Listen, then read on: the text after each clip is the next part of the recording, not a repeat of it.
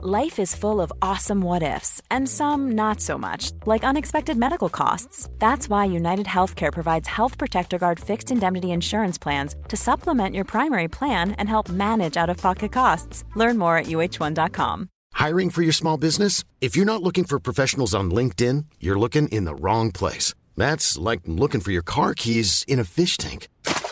LinkedIn helps you hire professionals you can't find anywhere else, even those who aren't actively searching for a new job but might be open to the perfect role. In a given month, over 70% of LinkedIn users don't even visit other leading job sites. So start looking in the right place. With LinkedIn, you can hire professionals like a professional. Post your free job on linkedin.com/people today. Quality sleep is essential. That's why the Sleep Number Smart Bed is designed for your ever-evolving sleep needs. Need a bed that's firmer or softer on either side? Helps you sleep at a comfortable temperature? Sleep Number Smart Beds let you individualize your comfort, so you sleep better together. J.D. Power ranks Sleep Number number 1 in customer satisfaction with mattresses purchased in-store. And now, save 50% on the Sleep Number Limited Edition Smart Bed for a limited time. For J.D. Power 2023 award information, visit jdpower.com/awards. Only at a Sleep Number store or sleepnumber.com.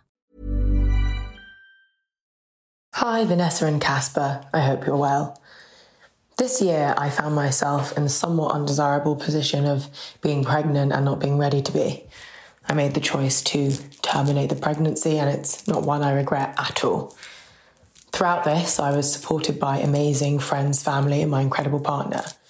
However, one of my best friends, one of my oldest friends, someone I've been close to for 10 years, did not make the effort to support me. She didn't call, she barely texted. I've recently realised that she, in that time, met a new man and has been distracted with her new boyfriend. Maybe I wouldn't mind so much if this was an isolated incident, but it isn't. She has a history of behaving narcissistically, selfishly, and really only concerning herself with things that in some way affect her. I was listening to your episode on apologies and thinking about my relationship with this person in relation to Vanessa's relationship with her friend Sarah. I listened to Vanessa talk about how she didn't really accept the apology of her friend and perhaps has some regrets about that now. In listening to this episode, I realised that I don't really want an apology from my friend. That's quite a big realisation for me because I'm normally someone that demands justice, but I think what this means is that I'm done with the friendship. So, how does one have a friendship breakup without incurring anger, justification, defensiveness, apology bombing? You know, when they say, I'm sorry, and demand your forgiveness when you don't really want to give it. How do you respectfully part ways from someone who's been in your life for 10 years without it being toxic or messy? I don't really have the energy to argue. I just kind of want to go our separate ways. It's really hard. Thanks. I'm Casper ter Kuile. And I'm Vanessa Zoltan. And this is The Real Question.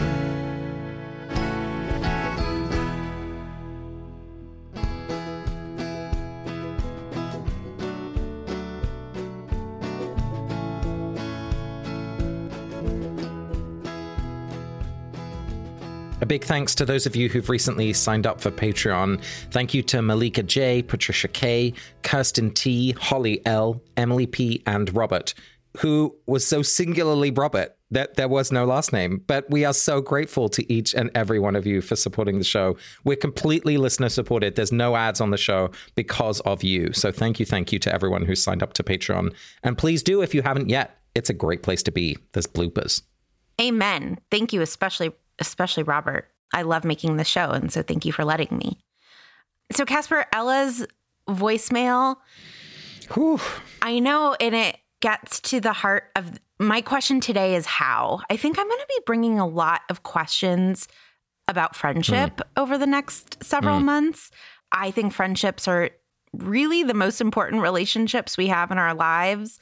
They're fluid. They are beautiful. They're supportive. They can be niche or expansive. I really strongly believe in the power of friendship. And yet it can be so thorny. And so today my only question is exactly Ella's question of when you know you have to break up with a friend, when you are 100% sure you don't want to talk to a friend anymore. How do you do it? Oh, boy. I mean, I hope it's okay if I'm bringing friendship questions, too, because I think like it's one of the most messy, beautiful, but also complicated relationships that we have because there aren't the same traditional expectations, right, around commitment or what it looks like, or if you're living together, or if you're married, or if you're siblings.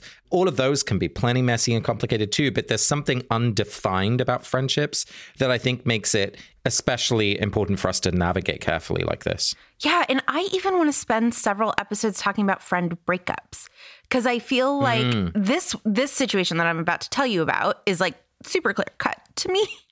But there's some times where I'm like, I sort of want this friendship to end. Should I let it? Right? Yeah. Like there are even 8 questions just about friend breakups.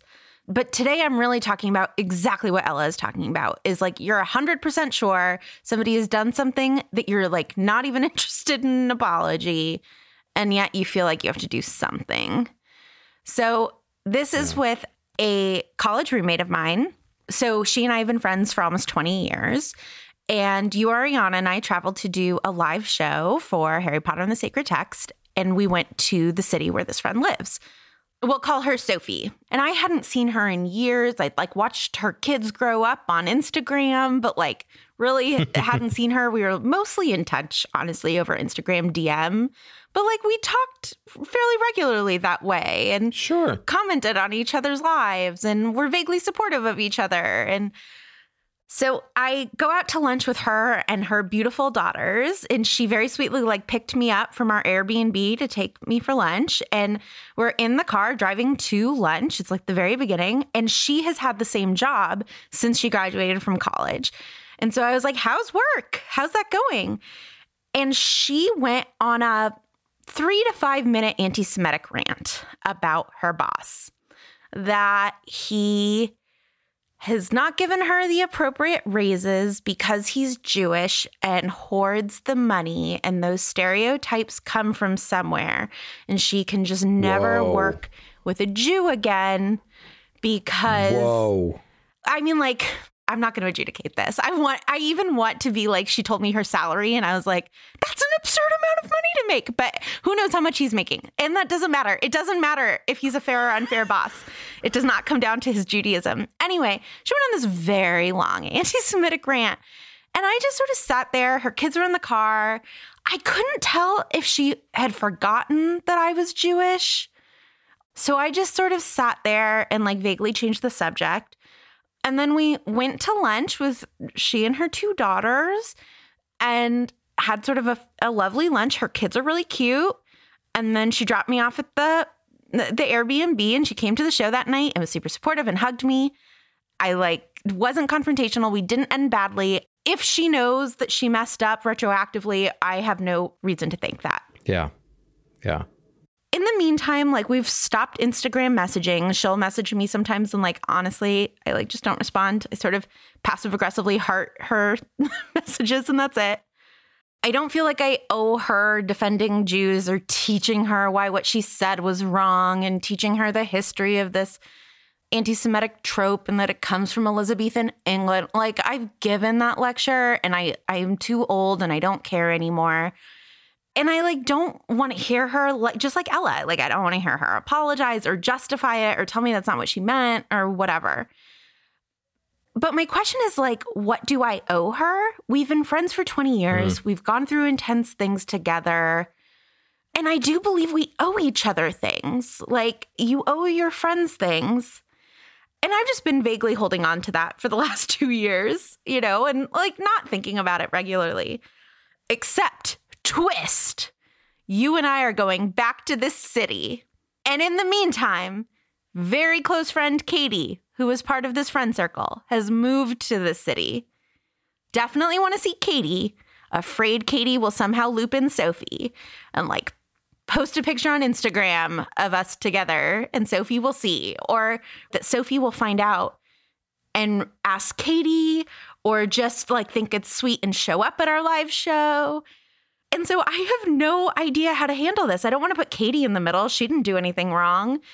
And like she can still be friends with Sophie. And I don't want to gossip about Sophie and be like, Katie, I don't know if you know this, but Sophie's an anti-Semite.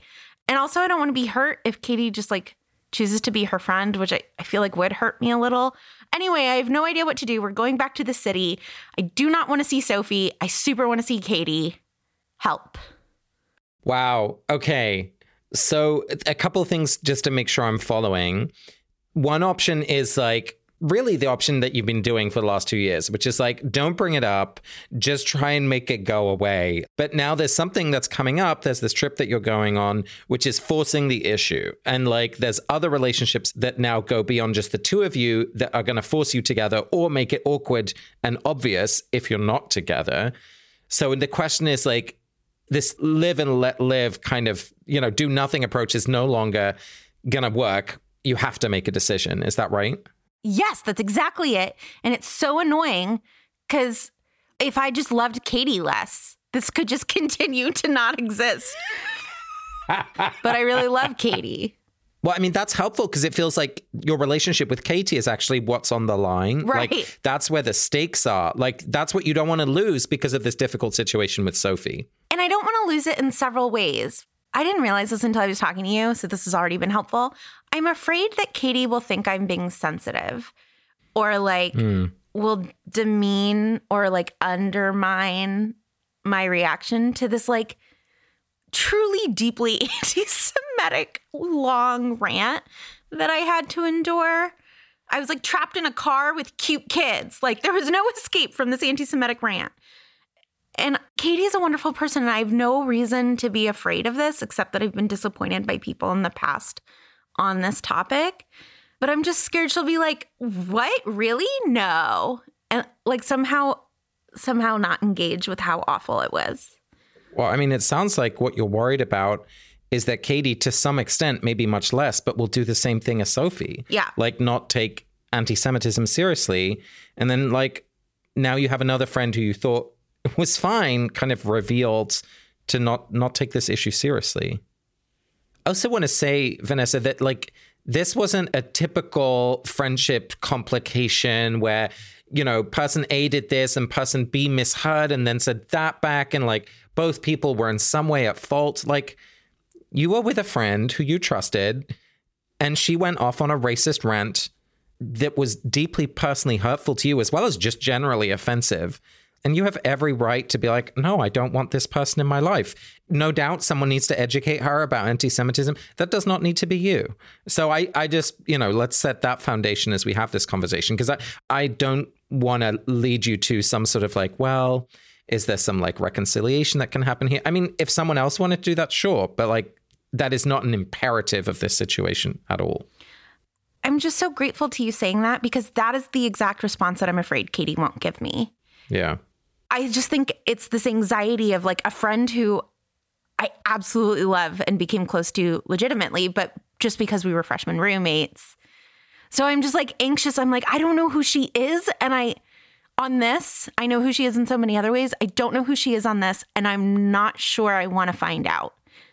So I'm hearing two things, Vanessa, wrapped up in this one question is how do you have some sort of conversation with Sophie, but also how do you have some sort of conversation with Katie? Yeah. Vanessa, this is the part of the show that is my favorite part where I don't need to answer your question because you've brought your own texts. So I'm curious, what did you bring to help us think about this question of how to break up with a friend? So I first brought not Jacques Derrida's theory of friendship, because I wouldn't understand it, but an article about Jacques Derrida's theory of friendship, because it's written in a language that I understand, which is not critical theory language. For all of us, I am grateful. Yes. The article is called What Jacques Derrida Understood About Friendship. And the subheading of it, just to give some context, is In the Politics of Friendship, which is a collection of essays that Jacques Derrida wrote and put together, the French philosopher seems to describe a bygone way of being, one racked with less anxiety about the bonds that tie us together. And it's by Hua Hsu and published in The New Yorker. So what Hsu says, Derrida says, about friendship is like super helpful to me about this idea of what we owe each other. And Derrida puts friendship in such large terms that I find it really helpful. He puts it in a really big scope. And so here is what I'm going to be quoting. The intimacy of friendship, Derrida writes, lies in the sensation of recognizing oneself in the eyes of another. Derrida insists that the narrative of friendship requires us to constantly imagine how we may someday pay our friends eulogistic tribute. But, Derrida writes, it is not enough to know how to bear the other in mourning. One must love the future. Wow. So good, right? So good. Derrida is translated not just from the French to English, but then from English to English. So good. So Sue is pointing out 3 things that Derrida said. One is that friendship is about seeing yourself in the eyes of someone else. That friendship is always about imagining what you would say about someone, like after they are dead, but also just like imagining how you feel about them and what you think about them. But that friendship is also about loving the future, which I love this idea because I love the future. I am very scared about the future, but I love the future.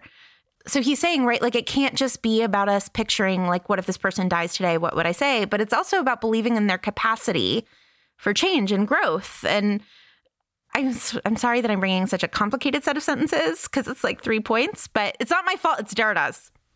First of all, wow, I've never read any Derrida, and I want to read this New Yorker article because this is freaking fire. To be clear, I've never read Derrida. And just part of what I love about this article by Sue is that he goes over and over and he's like, and then there's a lot in this that I don't understand. And here's the next thing I understood. So he's also like, what the heck? Yeah.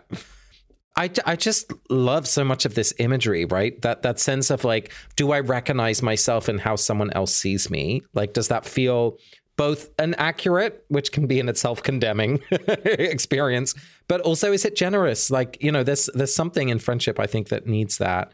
And I love that suggestion of time across friendship, because you have some friendships that are built on shared experiences in the past, but that feel like they've completed, right? There isn't a future to them. So you have both that sense of like, if I were to tell the story at their funeral about our past, was that a good experience, right? Yes. But also, is there a future that we're moving forward together into? Yes or no? So this is a beautiful reflection.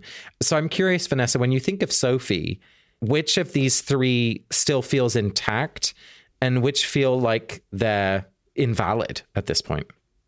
So I really think I'd be able to give a eulogistic tribute of Sophie. I could just skip the last time we hung out and like say a lot of really beautiful things about her that I genuinely meant and just skip over this like one horrendous incident, but like just skip it over. Yeah. What feels bad to me is the recognizing myself in her eyes. I don't mind recognizing myself in the eyes of my friends critically. Like, I actually think it helps me become a better person. Being like, oh, this is probably not generous of me. And like Casper would do better, right? Like, I like trying to live up to my friends and imagining myself both good and bad in their eyes. And I love and trust them. So I like want to live up to their image. And I think my friends love me and like see a good person. So like, I love the validation of that. And I have no idea what Sophie thinks about me because I have no idea if she remembers that I'm Jewish. But if she does, I do not like the sensation of recognizing myself in her eyes. And I don't recognize, like, if friendship is about the sensation of recognizing oneself in the eyes of another, I do not recognize myself in like that Jewish trope. Yeah. But I want to love the future. So part of me is like, so maybe I should tell Sophie what she did is wrong to like give her a chance to like be loved in the future by me. But I can't even tell you. I believe in that and I profoundly don't want to do it. Mm-hmm. You don't believe in the fact that she can change? You don't believe in the telling her? What's the bit that you don't believe? Oh, no, I do believe she can change. I believe she can. I don't necessarily believe she will. And just like Ella was talking about, if it is like a million apologies, if it is any justification, which I'm pretty sure it will be, I have no desire for it. The idea actually makes me sick to my stomach. I'm like so tired of watching people say anti-Semitic things, mildly anti-Semitic things, and back them up. And I feel like I've had to endure quite a lot of that, even in close friendships, of hearing just like, oh, you don't look Jewish, or, oh, you look Jewish. Like, I've had 1,000 comments like that in my life that I've overlooked. And this one is so egregious. I'm just like, I don't have to overlook it. I'm almost grateful to her that it was so awful, because I'm like, I just don't have to do the thing where I'm like, what does look Jewish mean? That's right. So I have this ethic of believing in the future. And on this case, I'm like, I don't care that I believe in the future. Well, I'm hearing you say something a little different, which is that, like, you believe in her capacity and her future, and who knows what that holds. It just doesn't need to be in relationship to you. Yeah. I don't hear you describe a future for the friendship. I hear you describe a future for her, and, like, God willing, and, you know, may she learn better ways and do some reflection and find ways to grow into a person I'm sure she wants to be too, right? But you don't have to do that, and you don't have to do that in relationship. And so it feels like 2 out of the 3 things here are pretty clear. You don't recognize yourself in her image of you, nor do you see a future relationship. The thing that you still feel good about is the past, is like these experiences you've shared, the friendship you had, except for that one day, which was your most recent encounter.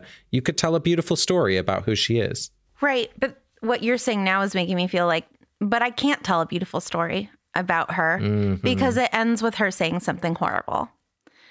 And like, I don't owe her editing that out. And so maybe I shouldn't be the person to eulogize her, because I would be like, you'd be lying. Right. Like, I would just be skipping a huge thing. So I don't think I can even eulogize her. So I feel like we've really reconfirmed, right, that this is not a question of if. The friendship has come to an end from your perspective, and it's a question of how. Is there something in how Sue talks about Derrida that gives you a sense of how you might end it? Yeah, it's made me realize I really thought that this question was about Sophie, and it's entirely about Katie. Oh, interesting. I honestly think, like, why am I pretending? Why am I double tapping these messages? Why am I still following her on Instagram? I owe her nothing. I can block her and unfollow her. And if she ever reaches out, just not respond and like let her think I'm a bitch. I don't recognize myself in her eyes anyway. So I'm feeling like that's actually really clear. I'm completely fine ghosting this person. She made me into a ghost first. She projected something onto me that isn't real and that is awful. And so bye, which makes this question entirely about Katie. I actually want to challenge you a little bit before we go to Katie. I was touched by what you said at the beginning of the episode about how you felt like you owed something to her. Like, I hear the frustration and the absolute justified reaction of being like, no, you just went on a 5-minute rant. What happens if you were in Charlottesville? Like, that becomes very quickly very frightening. And so I really don't want to push you in a way that puts you in a sense of danger. But I do want to pick up on that sense of, you have this shared history. Is there not something that you owe her beyond ghosting? I mean, maybe, and maybe one day I'll feel capable of it. I feel like a lot of pressure is being put on me right now as a Jew. People are like demanding commentary from me about Israel-Palestine. People are like constantly conflating Israelis and Jews, and they're constantly conflating all Israelis with each other. And there's a rise in anti-Semitism in the United States and all over the world. And so I don't feel like I owe her this. And I'm like tired of people asking me for things because I'm a Jew.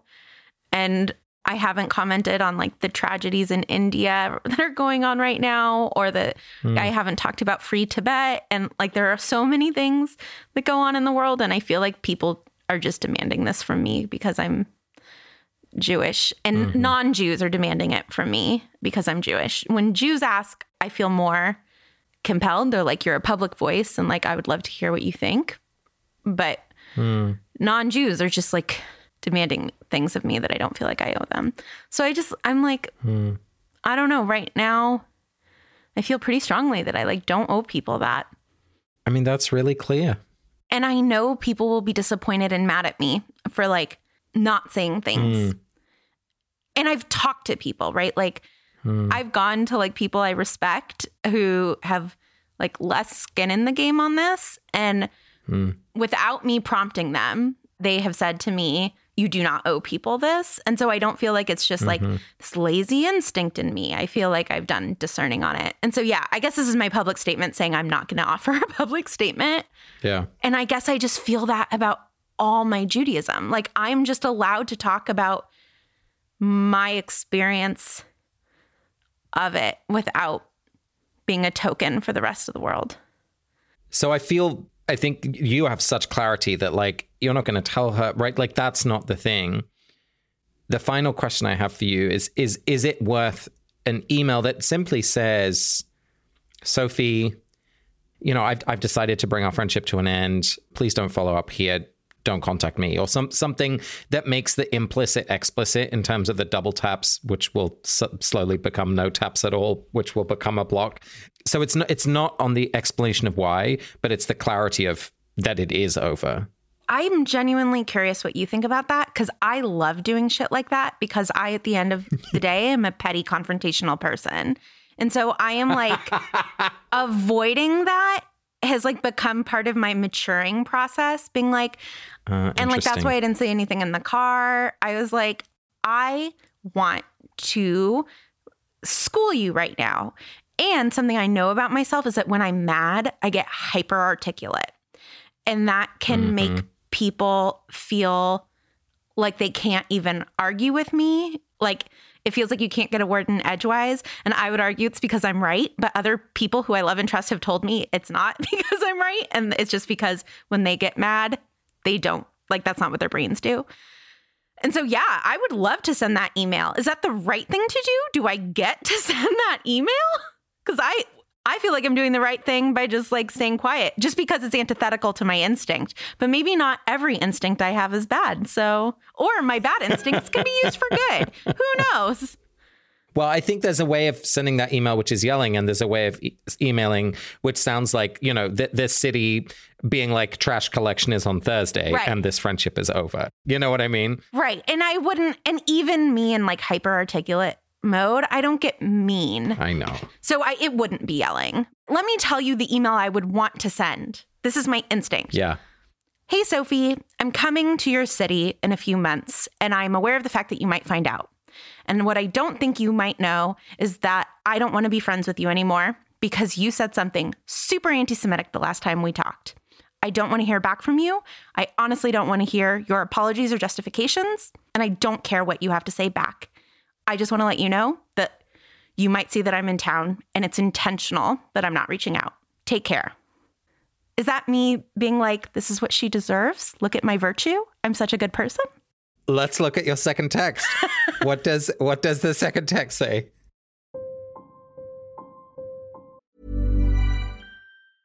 A lot can happen in the next 3 years. Like a chatbot may be your new best friend. But what won't change? Needing health insurance. United Healthcare Tri-Term Medical Plans are available for these changing times. Underwritten by Golden Rule Insurance Company, they offer budget-friendly, flexible coverage for people who are in between jobs or missed open enrollment. The plans last nearly 3 years in some states, with access to a nationwide network of doctors and hospitals. So for whatever tomorrow brings, United Healthcare Tri-Term Medical Plans may be for you. Learn more at uh1.com. Quality sleep is essential. That's why the Sleep Number Smart Bed is designed for your ever-evolving sleep needs. Need a bed that's firmer or softer on either side? Helps you sleep at a comfortable temperature? Sleep Number Smart Beds let you individualize your comfort, so you sleep better together. J.D. Power ranks Sleep Number number 1 in customer satisfaction with mattresses purchased in-store. And now, save 50% on the Sleep Number Limited Edition Smart Bed for a limited time. For J.D. Power 2023 award information, visit jdpower.com/awards. Only at a Sleep Number store or sleepnumber.com.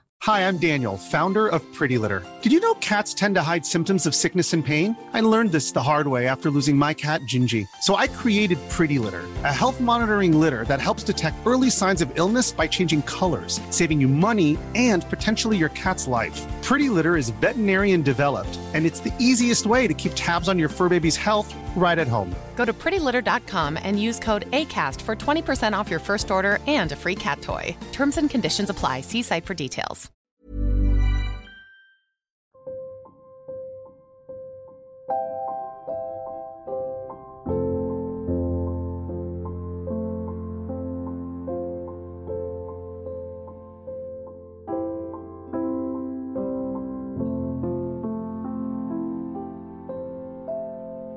And for the record, I freaking love that email. But I want to take us to the second text to find out if we're both right. You're so good. Okay.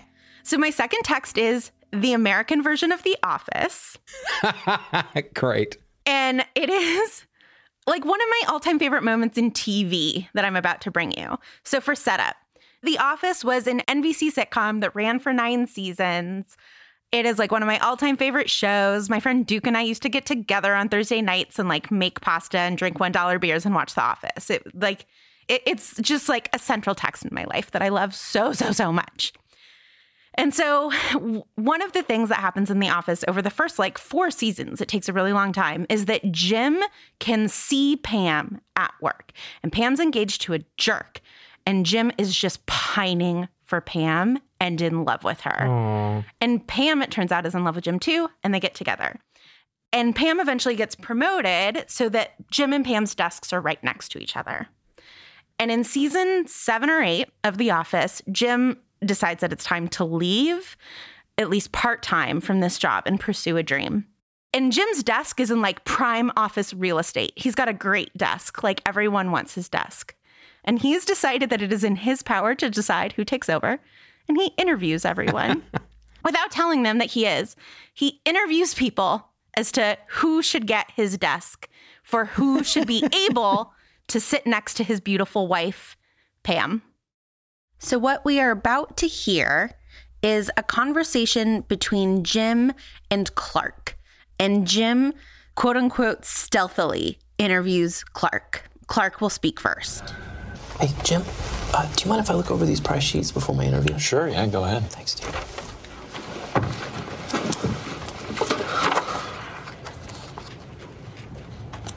You sure it's okay? Because you're kind of... Yeah, absolutely. Do people like sitting next to you? They're clean, right? Oh, Dove Men. Nice. Yeah. Music, do you listen to it in the earbuds? You don't listen to it at all, because we're at work, out of Florence and the Machine concert, so... Yeah, could I just have a minute to prepare for this? Sure, yeah, do whatever you need to do. Right after you do one thing for me. I need you to breathe in my face. Why? I need you to breathe in my face right now.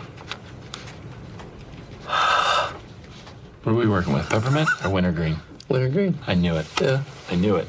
Good nose. You coming around and I said wintergreen. Okay, so then after this conversation with Clark, Jim does what The Office does a lot, which is a direct-to-camera address where he is telling you what is going on and why he was up to what he was up to. No, it does matter who ends up sitting next to Pam when I'm gone. The people around you are basically who you end up spending your life with. I mean, because of where my desk was, I spent all those years looking at Pam, and I fell in love. So that stuff matters. Definitely does. I mean, I love the whole interaction. I love that he's like, earbuds, how do you smell? Like, he has these really high standards for Pam. But I love this line of the people around you are basically who you end up spending your life with. Mm-hmm. It's true. And I just love how high stakes it makes it. Like, who you sit next to is who you spend your life with. And I don't want to spend my life with Sophie. So how does this speak to that email? I really need your help on it because I just want to send the email. I feel like I could use this line. The people around me are the people who I'm spending my life with, and I don't want to be around you. Take care. So I feel like Jim would tell us that absolutely you could send the email. But I feel like there's a nuance here which is maybe helpful to distinguish, which is the email for Sophie? Because, you know, she deserves more than just being ghosted? Or is the email for you and your integrity? Yeah. That's the thing. And I think what you're helping me realize is that maturity is not going against your instincts, like as default. Like that's about self-loathing, not maturity. But it's about knowing what your instinct is and being like, that's an interesting instinct. And then deciding what's best. And it could be that your gut was great. And it could be that your gut is wrong. And so I love that, right? Like my gut is to send this email. And so then my secondary gut is like, that probably means you shouldn't. But like that doesn't matter. I'm trying to think what is better for Sophie. So if I don't send the email, one of two things could happen. She will find out that Katie and I hung out and she'll be sad and hurt that I didn't reach out.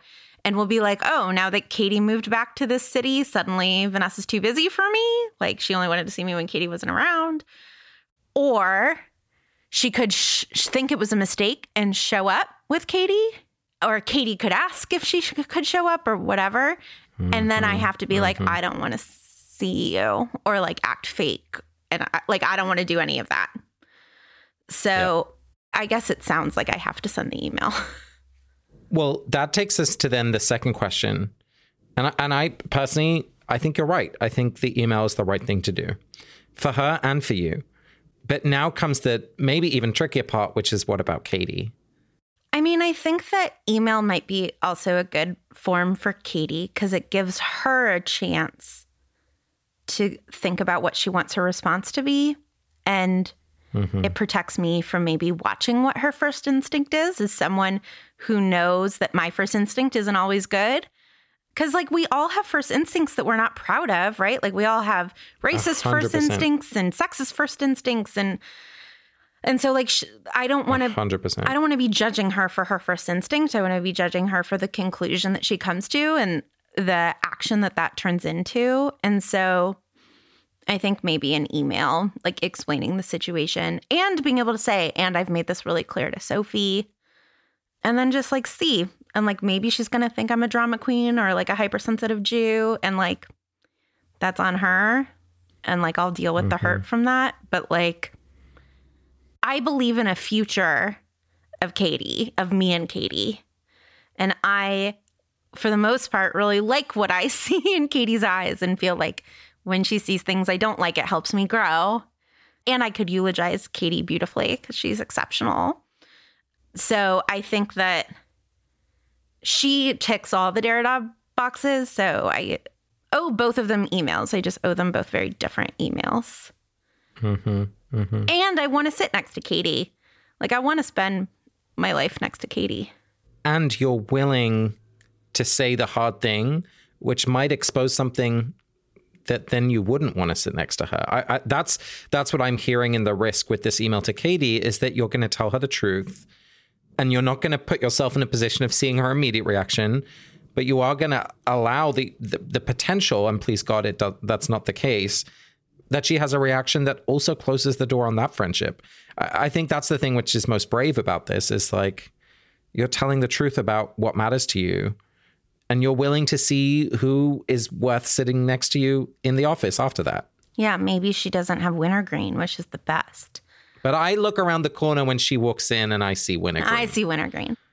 How does it feel? You've thought about this question a lot. You've looked at it with a little bit of help from Sue and Derrida and Jim and Clark at the office. And you. Like, how does it feel? And me. I'm really excited to send the email to Sophie. That feels great. I'm very nervous about sending the email to Katie, but I don't think that that's about Katie at all. Like, Katie's great.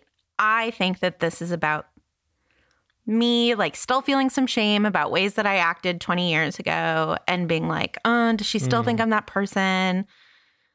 I don't know. Katie was like so supportive when I went through like a breakup where I was just insufferable. It was like all I would talk about for like months. I was just so self-absorbed. And she was just so good to me throughout that. And I feel embarrassed by like how self-absorbed I was. And so it was like 20 years ago. I think I can forgive myself for it and count on the fact that Katie doesn't still think I'm that person, and just send the email. I will say that I think this is sometimes the benefit of these hard conversations and these boundary drawing conversations, because they bring up like the thing that's behind the thing, and that you can finally put that to rest. And I don't know if you've had a conversation about that experience 20 years ago with her, but that might be part of the email, right? Of like, I'm nervous to send this because A, B, and C. Yeah. But I really want you to hear me when I say, D, E, F, because it will make your friendship stronger with Katie, and she'll want to breathe in your face every time you ask. Yeah. I love that, because I've been afraid that it'll weaken my relationship, but I think you're right. I have faith that it will strengthen it if I take that opportunity. So I really do. I know that sounds cheesy, but like I really do. Well, otherwise you wouldn't be investing in it. I mean, that's what I love about what you said with the Derrida quote of like, you see the future with her, and it's one of closer connection. That's worth fighting for, right? Like, that's worth doing the hard thing for. Well, I'm proud of you. Well, Casper, I would like to thank. I don't know. I don't think I want to thank Derrida. I want to thank Hua Tzu for translating Derrida for me. Thank you.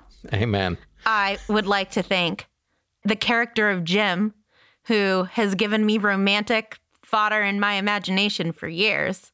Love you, Jimbo.